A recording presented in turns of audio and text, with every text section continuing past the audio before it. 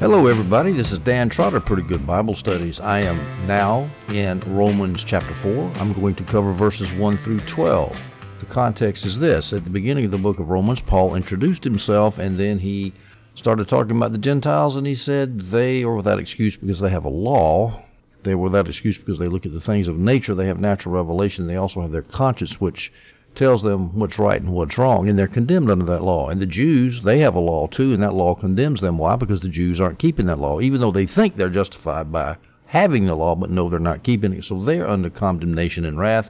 And so Paul is now convinced everybody in the world, none is righteous. Everybody's a sinner, whether Jew or Gentile. So then he starts talking about the remedy. At the end of chapter 3, he starts talking about how can we be justified before God. And the answer to that is by faith in God, in Jesus' work on the cross, not by any law. And so the immediate context is justification by faith. And what Paul is going to do in the whole of chapter 4, we're not going to do the whole of chapter 4, just the first 12 verses, but the whole of chapter 4 is going to be about how Abraham was justified by faith. So let's start with Romans 4:1. What then can we say that Abraham, our physical ancestor, has found? What then?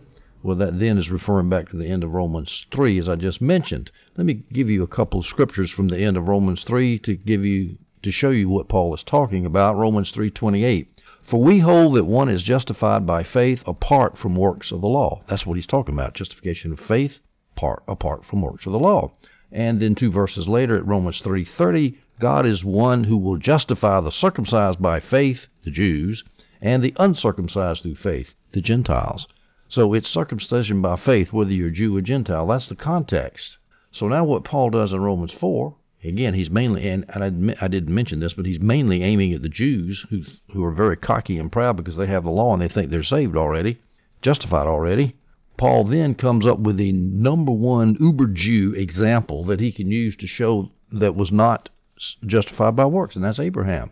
So he's working on the Jews here, and of course he's using the best example of a Jew who was not justified by works that he can think of is Abraham. He's going to mention David too, but Abraham especially. Abraham is the father of the Jews, and even he was justified by faith. So if the number one Jew in all the world was justified by faith, why shouldn't you Jews also be?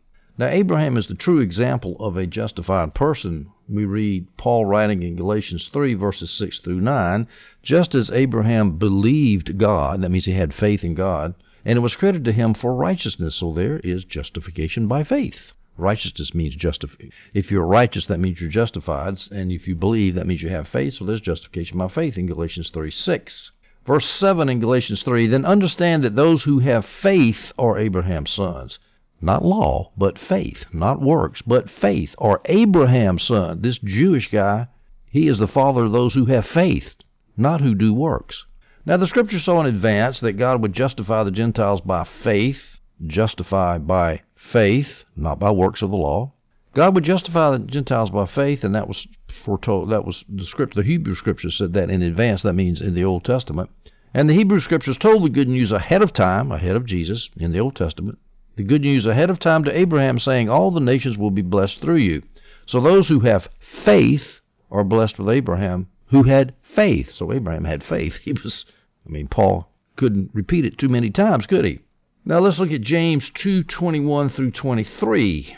James says this, wasn't Abraham our father justified by works when he offered Isaac his son on the altar? You see that faith was active together with his works, and by works faith was perfected. Now in verse 22, you see that it was faith that got Abraham, that was active together, that got Abraham saved. Now James is trying to say that faith without works is dead, that once you have that saving faith, then works will follow. Faith is the fruit of our salvation, the fruit of our justification. It is not the root of our justification. So then we get to verse 23 in James 2. So the scripture was fulfilled that says, Abraham believed God. That means he had faith in God, and it was credited to him for righteousness. Well, even this verse where people always say that, see, James is proving justification by works. Even in that passage, in verse 23, it says, Abraham believed God. Not that he worked for God, but that he believed God.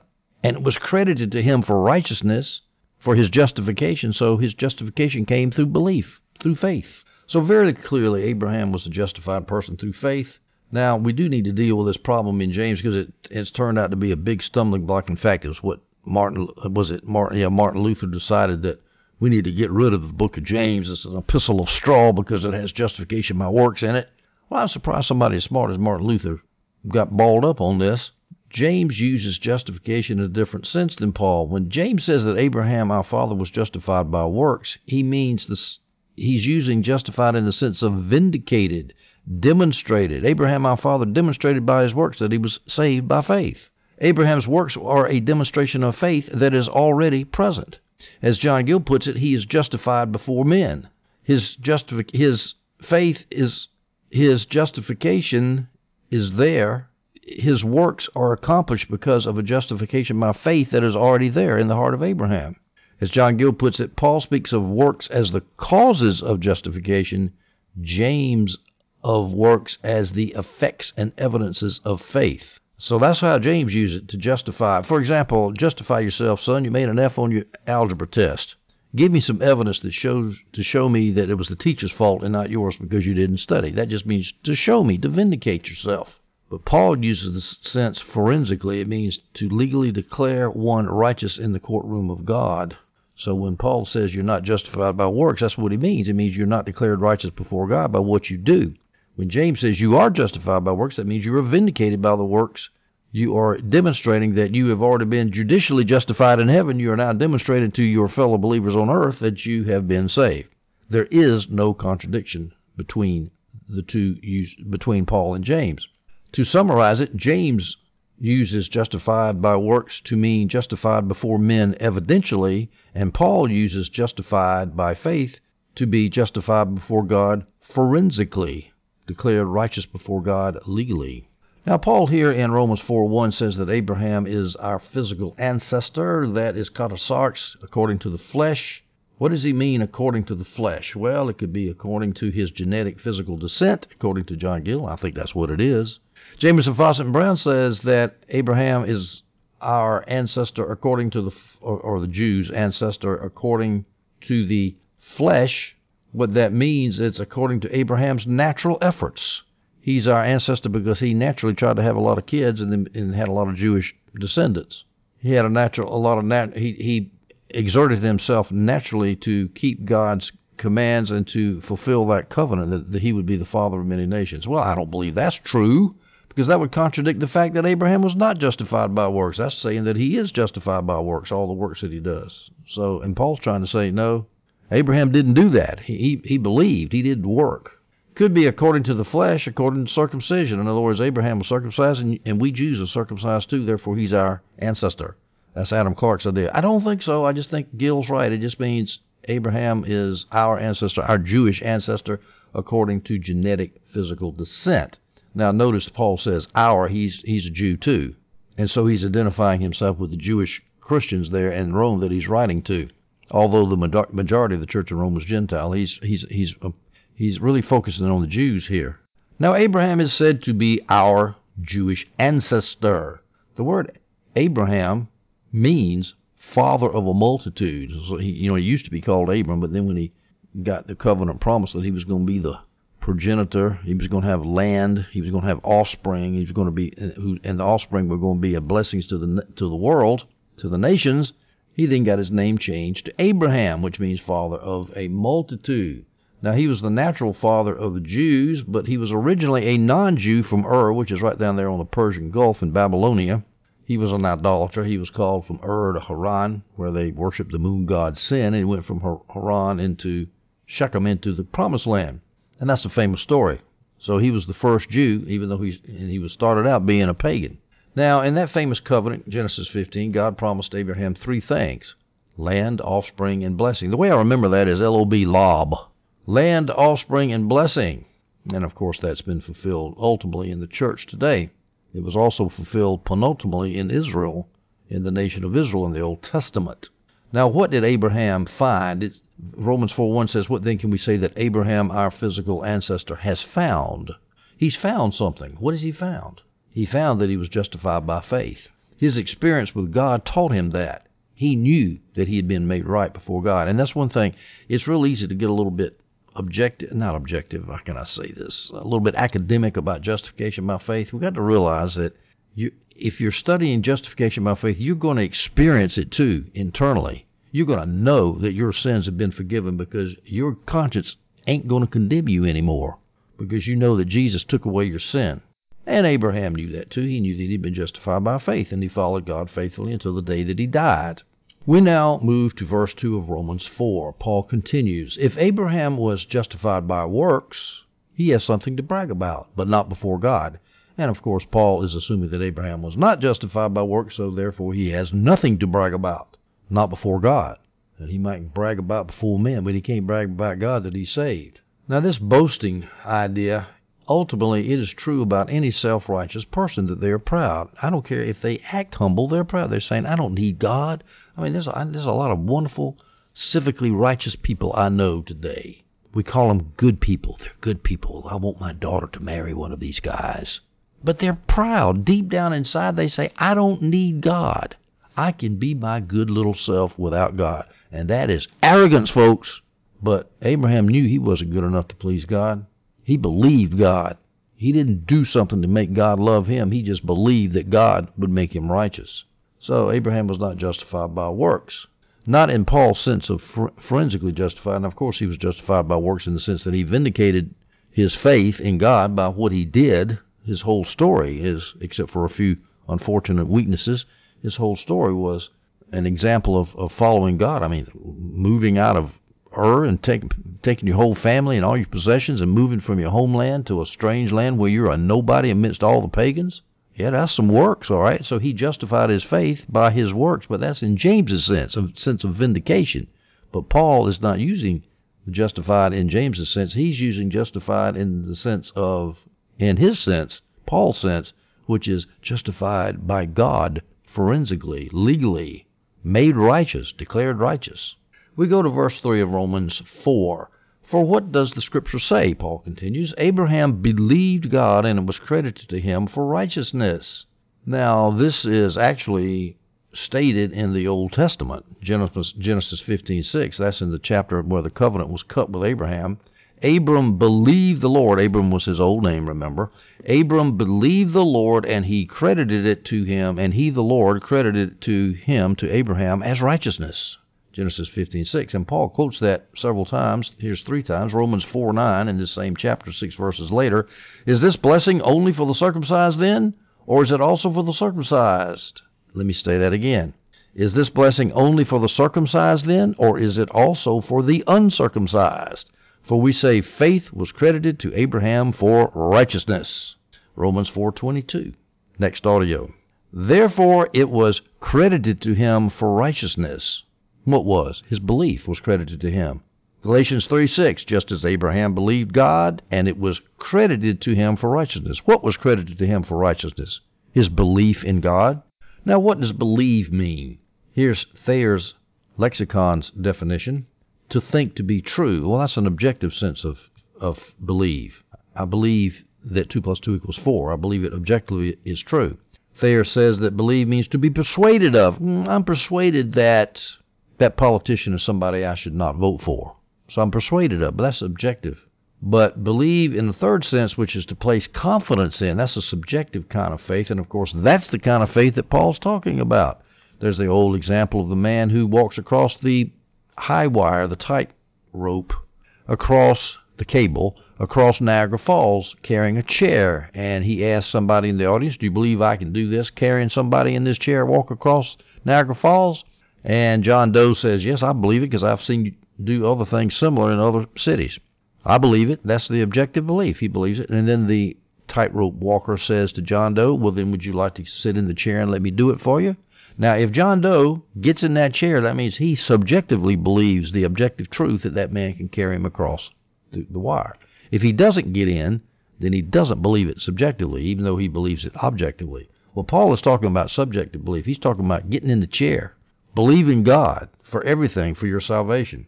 Now, this belief, this faith, is credited to Abraham. It's kind of like it's credited to his account. In fact, Thayer defines credited as to reckon, to count, to compute, to calculate. So God gave credit to Abraham. It's like, well, God's looking at Abraham's books and says, I see a lot of debits over here on the sin account. And you know, all accounts have got to be balanced. We need some forgiveness for all this sin that you've done, Abraham. Well, I tell you what, I'll just give you some credit over here. Since you believe in me, I'll just balance out that account, so all that sin is now even in the account, and you have no debit account as far as sin is concerned. That's kind of the idea behind it. Credited for righteousness. What's righteousness? That means justified. It's just another way of saying you're justified. It means that you are in the state of being right with God. Paul continues in verses 4 and 5 of Romans 4. Now to the one who works, pay is not considered as a gift, but as something owed. But to the one who does not work, but believes on him, on God, who declares the ungodly to be righteous, his faith is credited for righteousness. Now, of course, when somebody pays you a salary for a job or a wage for a job done, that's obviously not a gift. We all know that. Well, a lot of people think that they can work for God. They can hire out and say, okay, God, I'm working for you. I'm evangelizing the lost. I'm a missionary.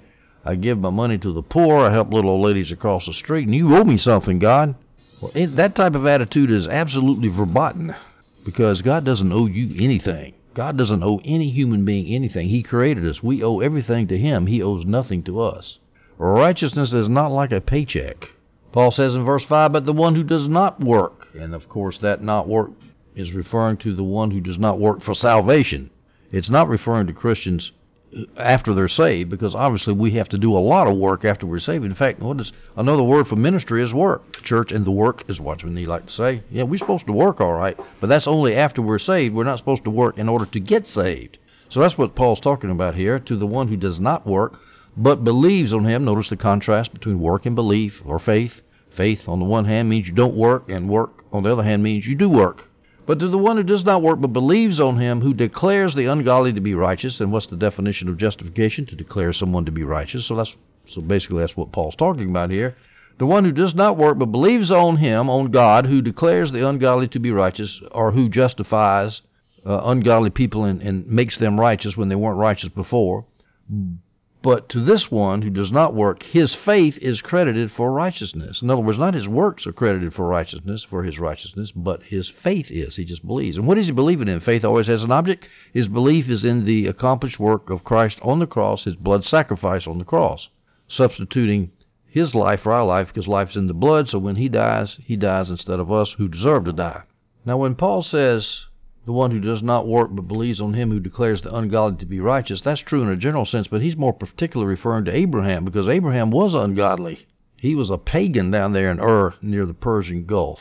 This is a rabbit trail, but I was on a tour in somewhere, Italy I think it was, and I met this former Air Force officer who was working in Air Force intelligence, I think it was, and he was over there during the Iraqi War, the first war, the Kuwaiti War, the first Gulf War, and he said he ran into an archaeologist, and he was down there at the Persian Gulf and at Ur, where they had done excavations, and this archaeologist pointed out to a mound there and said, yeah, we think that's Abraham's tomb.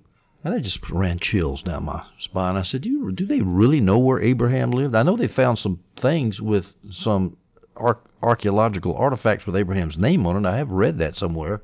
I'm not an archaeological expert, but at any rate, Abraham was a real person, folks, and he's our father, as we'll see in the next audio. So Abraham's faith is credited for righteousness. This fulfills Habakkuk 2:4. Look, his ego is inflated, he is without integrity, but the righteous one will live by his faith. Notice in that famous verse in Habakkuk 2:4, there's a contrast between the righteous one and the person in the first part of the verse. The person in the first part of the verse has an inflated ego, but the righteous one, on the contrary, does not have an inflated ego. And the person in the first half of the verse is without integrity, but the righteous one who lives by faith has integrity. So if you want to be righteous, that means you need to have integrity with a non-inflated ego, and you get it by faith. We go now to verses 6, 7, and 8 in Romans 4. Paul continues, likewise, David also speaks of the blessing of the man God credits righteousness to apart from works. How joyful are those whose lawless acts are forgiven and whose sins are covered. How joyful is the man the Lord will never charge with sin. Now, Paul has already used Abraham as the classic Jewish example of somebody who is not justified by his works, but who is justified apart from the law, the works of the law, apart from the law, by his faith. That's Abraham. But now he's using somebody who in one sense is even a better example, because David was under the law. He came after the Mosaic law, and he was bound by its strictures and provisions. And yet he is also justified by faith, as Paul quotes one of David's Psalms, showing that. David was a Jewish hero. Abraham was the first Jew. David, of course, was the famous King David, the Jewish hero. Out of the mouth of two witnesses were facts confirmed in the Old Testament law. 2 or 3 witnesses, as it says in Deuteronomy. He lived under the law and was still justified by faith, and that would answer anybody who might cavil about Abraham and say, well, yeah, but Abraham was saved by faith, but he wasn't under the law. But once the law came, we have to be under the law. We have to get saved by being under the law. Nope, not David. Now, where's David? Where did David?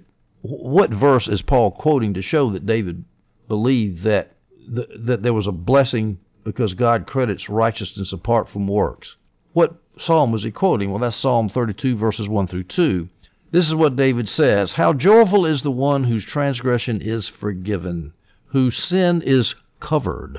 How joyful is the man the Lord does not charge with sin, and in whose spirit is no deceit."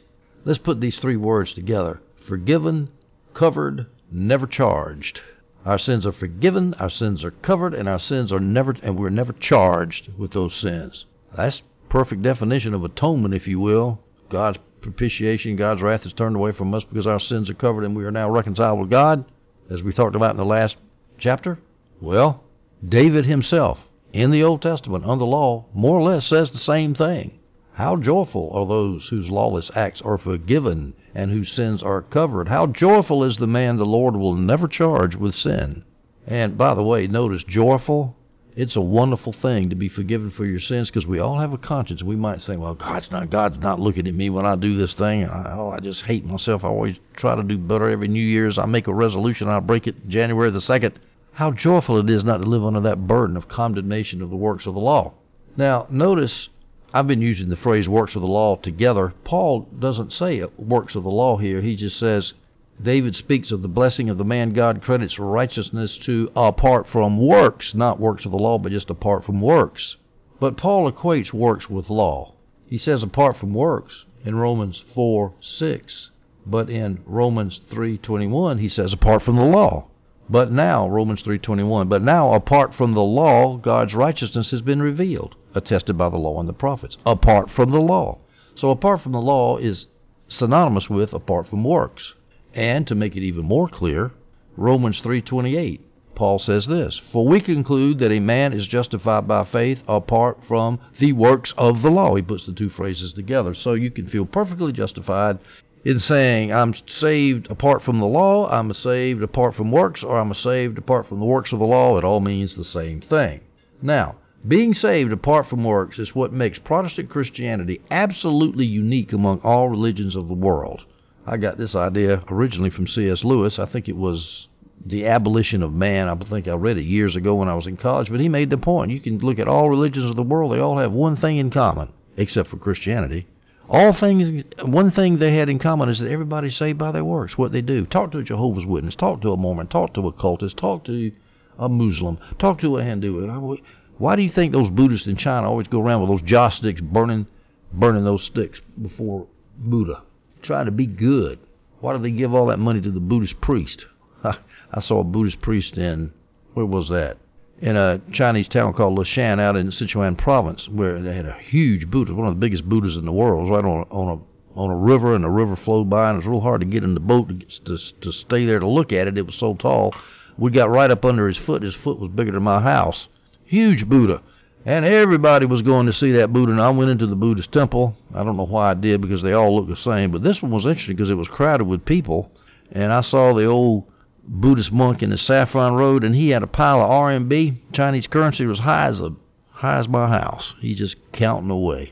And of course, that's, if you watch this Buddhist religion in China long enough like I have, it's all based on works, and all religions are that way. And I might say Catholic Christianity is pretty much that way too. How many times you say the rosary bead and all that kind of stuff? So, let me read you some quotes to talk about how the Mormons, the Jehovah's Witnesses, the Catholics, all talk about works and see if that jives with what Paul talks about works. Here's a quote from the Watchtower. This is January 15th, 1986, from the publication by the Jehovah's Witnesses. Quote, "People want to be saved, but how? Simply attending religious services. Salvation cannot be earned by attendance at meetings or in any other way. It is free, a gift from God. Yet Jehovah God does require efforts on our part if we are to receive his gift of everlasting life." See, they took back with one hand what they gave with the other hand. They say, yeah, salvation's free, yet it does require efforts on our part if we were to receive his gift of everlasting life. What are they? What efforts? For one, vigorous exertion in his service.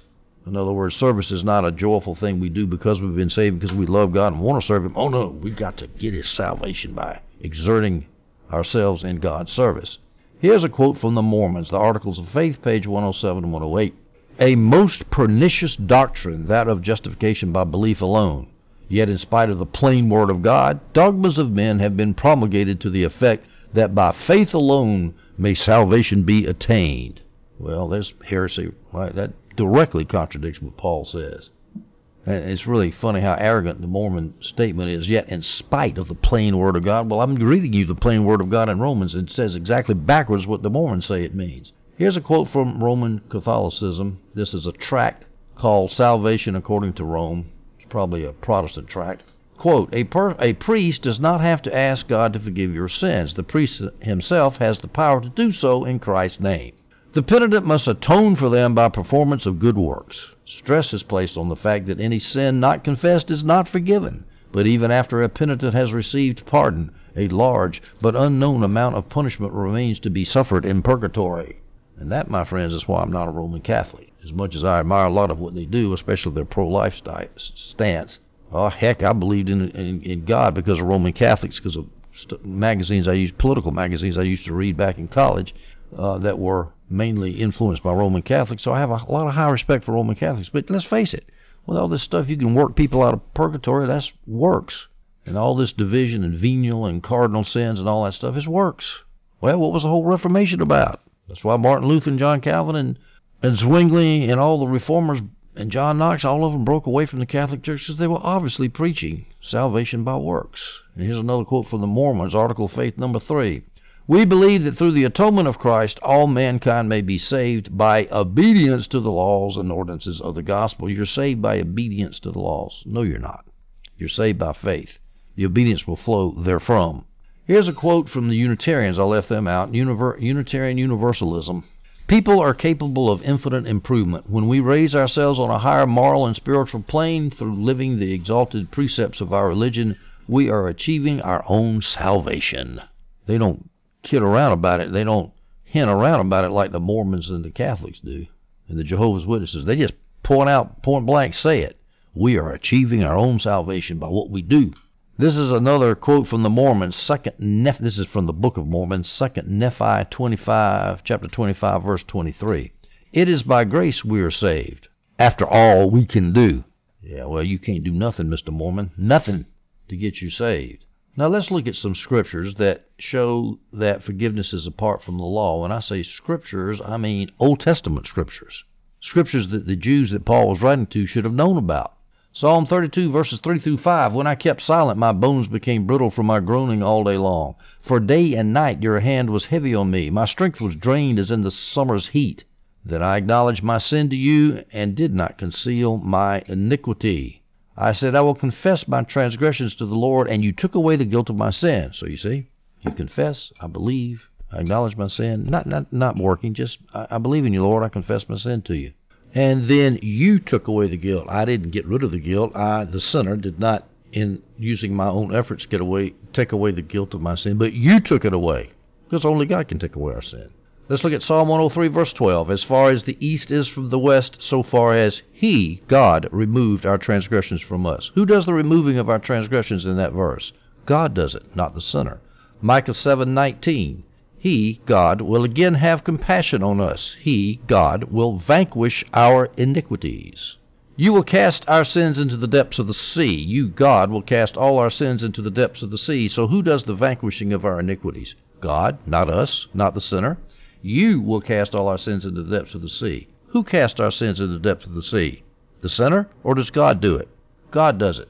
We turn now to Romans 4, verse 9. Paul continues, is this blessing only for the circumcised then, or is it also for the uncircumcised? For we say, faith was credited to Abraham for righteousness. Well, Paul speaks of this blessing. What blessing is he talking about? The blessing of righteousness which comes by faith apart from the law, which he just talked about in the previous verses 6, 7, and 8. So is this justification by faith only for the circumcised, only for Jews? Again, remember, he's quoted two Old Testament examples, Abraham and David, as showing that people in the Old Testament were justified by faith, not by the law. And so then he says, okay, well now Jews, believing Jews, are circumcised or justified by faith. But now, is this justification by faith also for the uncircumcised, for Gentiles? Well, of course, the answer to that is yes, it's for the uncircumcised too also. Paul's already directly stated that in the previous chapter, Romans 3:30. Since there is one God who will justify the circumcised by faith, that takes care of the Jews. They get their they get their justification by faith. And there is one God who will justify the uncircumcised through faith in Romans 3:30.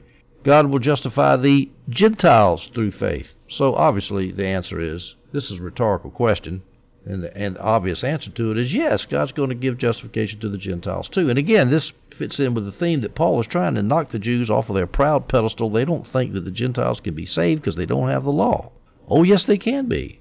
They don't need the law to get saved. They need faith to get saved. He ends verse 9 by saying, for we say faith was credited to Abraham for righteousness. Faith, that's not law. Faith was credited to Abraham for righteousness.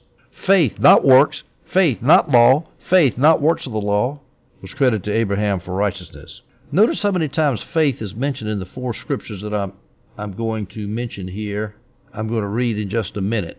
I want you to listen for the word faith. Paul says in verse 9 of Romans 4 that faith was credited to Abraham for righteousness. Well, let's look at the scriptures where it says that. And remember now, belief is a synonym for faith. So listen for belief or faith. Genesis 15:6. Abram believed the Lord, and he credited to him as righteousness. There's one. Romans 4:3. For what does the scripture say? Abraham believed God. There's two, and it was credited to him for righteousness. Romans 4:20 through 22. He, Abraham, did not waver in unbelief at God's promise, but was strengthened in his faith, there's three, and gave glory to God, because he was fully convinced that what God had promised, God, was also able to perform. Therefore it was credited to him for righteousness. What was credited to him for righteousness? His faith. His faith is mentioned in verse 20. In verse 22, he says, this faith was credited to Abraham for righteousness. Well, there's three mentions of faith associated with being credited for righteousness. And then we go to Galatians 3:6. Just as Abraham believed God, there's number 4, and it was credited to him for righteousness. Abraham had his account posted. Faith, faith, faith, faith. Oh, that balances out his account that had sin, sin, sin, sin in it. We go to verse 10 of Romans 4. In what way, then, was it credited? While he was circumcised or uncircumcised? Not while he was circumcised, but uncircumcised. Now, first of all, what does it mean when it was credited, his faith? When was Abraham's faith credited to him to make him righteous? Did that happen when he was circumcised or uncircumcised? Well, when was he circumcised? He was circumcised in Genesis 17. Well, when did he have faith and join the covenant with God? That was in Genesis 15. Now, those events were about 14 or 15 years apart, according to the NIV Study Bible, John Gill and Adam Clark. So that means that Abraham believed God in verses 15 and was justified and righteous, but then it took 14 or 15 years later before he was circumcised. So that means during those 14 or 15 years, he was righteous without having been circumcised. And if Abraham can go 14 or 15 years and be righteous without being circumcised, well, so can the Gentiles. Not only is circumcision not necessary for justification, neither is the Mosaic law. Now, this is not mentioned here in Romans, but Paul mentions it in Galatians 3:17. And I say this, the law, which came 430 years later than the covenant, does not revoke a covenant that was previously ratified by God and cancel the promise. So God's promise with Abraham in Genesis 15, 430 years before the law, that is still operative and in effect and it has nothing to do with your righteousness. The law does not. It was Abraham's faith which was credited him to righteousness. That happened in Genesis 15, 14, and 15 years before circumcision, and 430 years before the law came at Mount Sinai. So it is faith that justifies Abraham, not circumcision, and not the Mosaic law. What could be clearer? We go to verse 11 in Romans 4. And he, that's Abraham, received the sign of circumcision as a seal of the righteousness that he had by faith while still uncircumcised. This was to make him the father of all who believe, but are not circumcised, so that righteousness may be credited to them also. He received the sign of circumcision. In other words, he received the sign which was circumcision.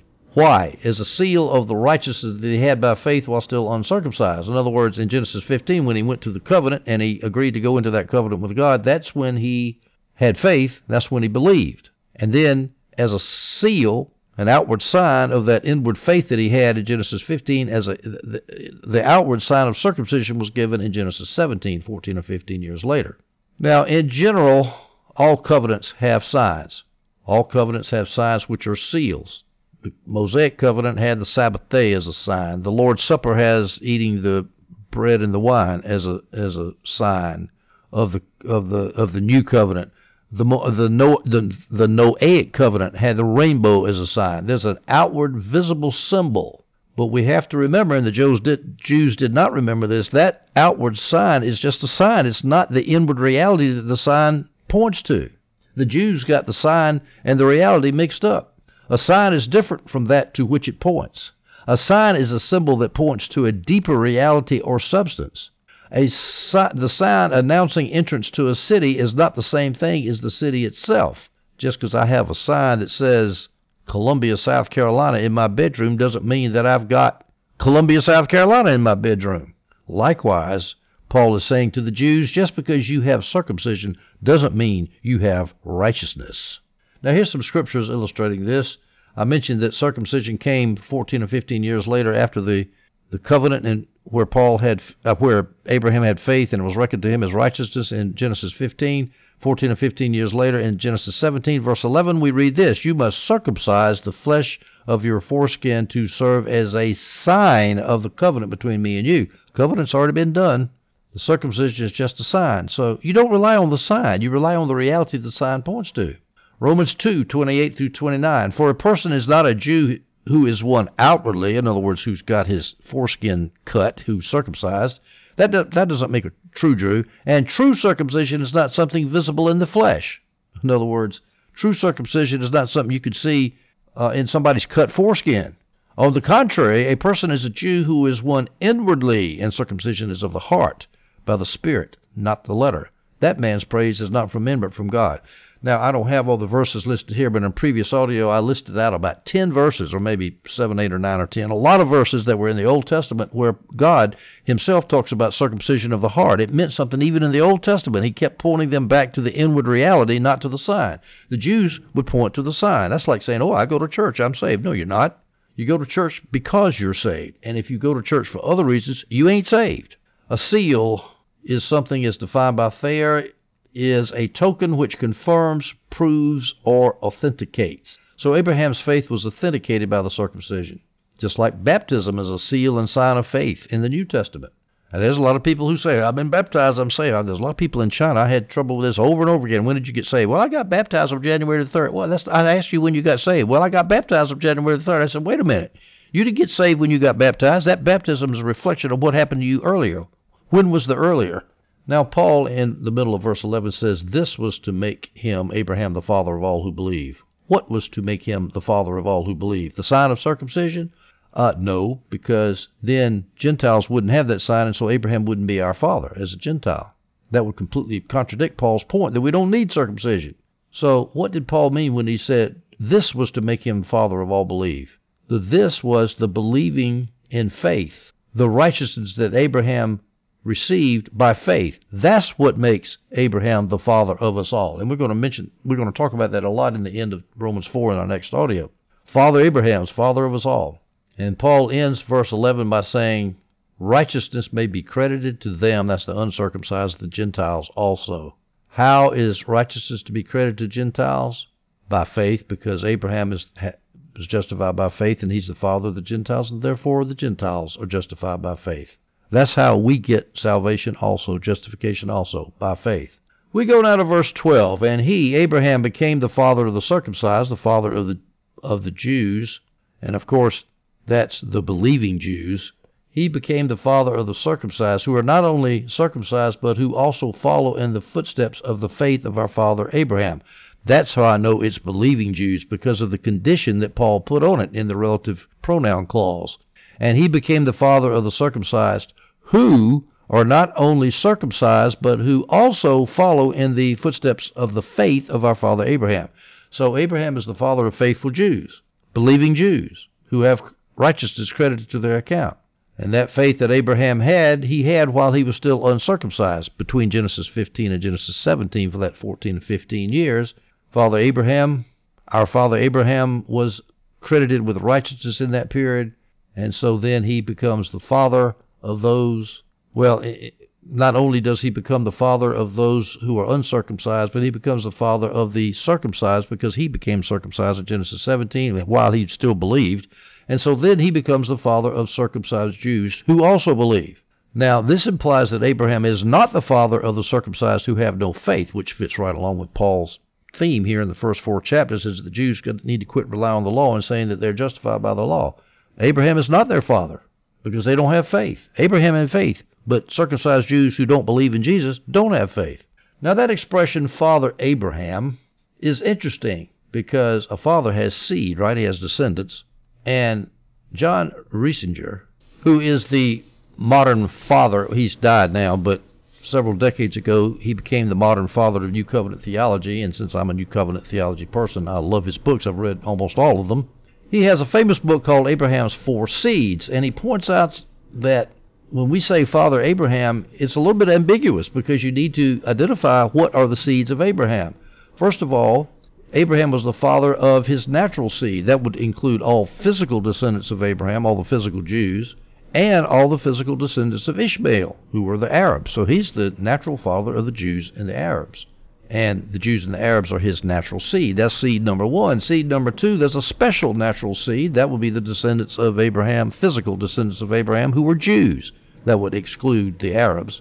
And then the word is used as Abraham is the father of his spiritual seed. This refers to Abraham's spiritual descendants, and those people are Jews who believe, Arabs or Gentiles who believe, everybody who believes and has the faith of Abraham. And of course, that's what Paul is talking about here in Romans 4 that we've just been talking about.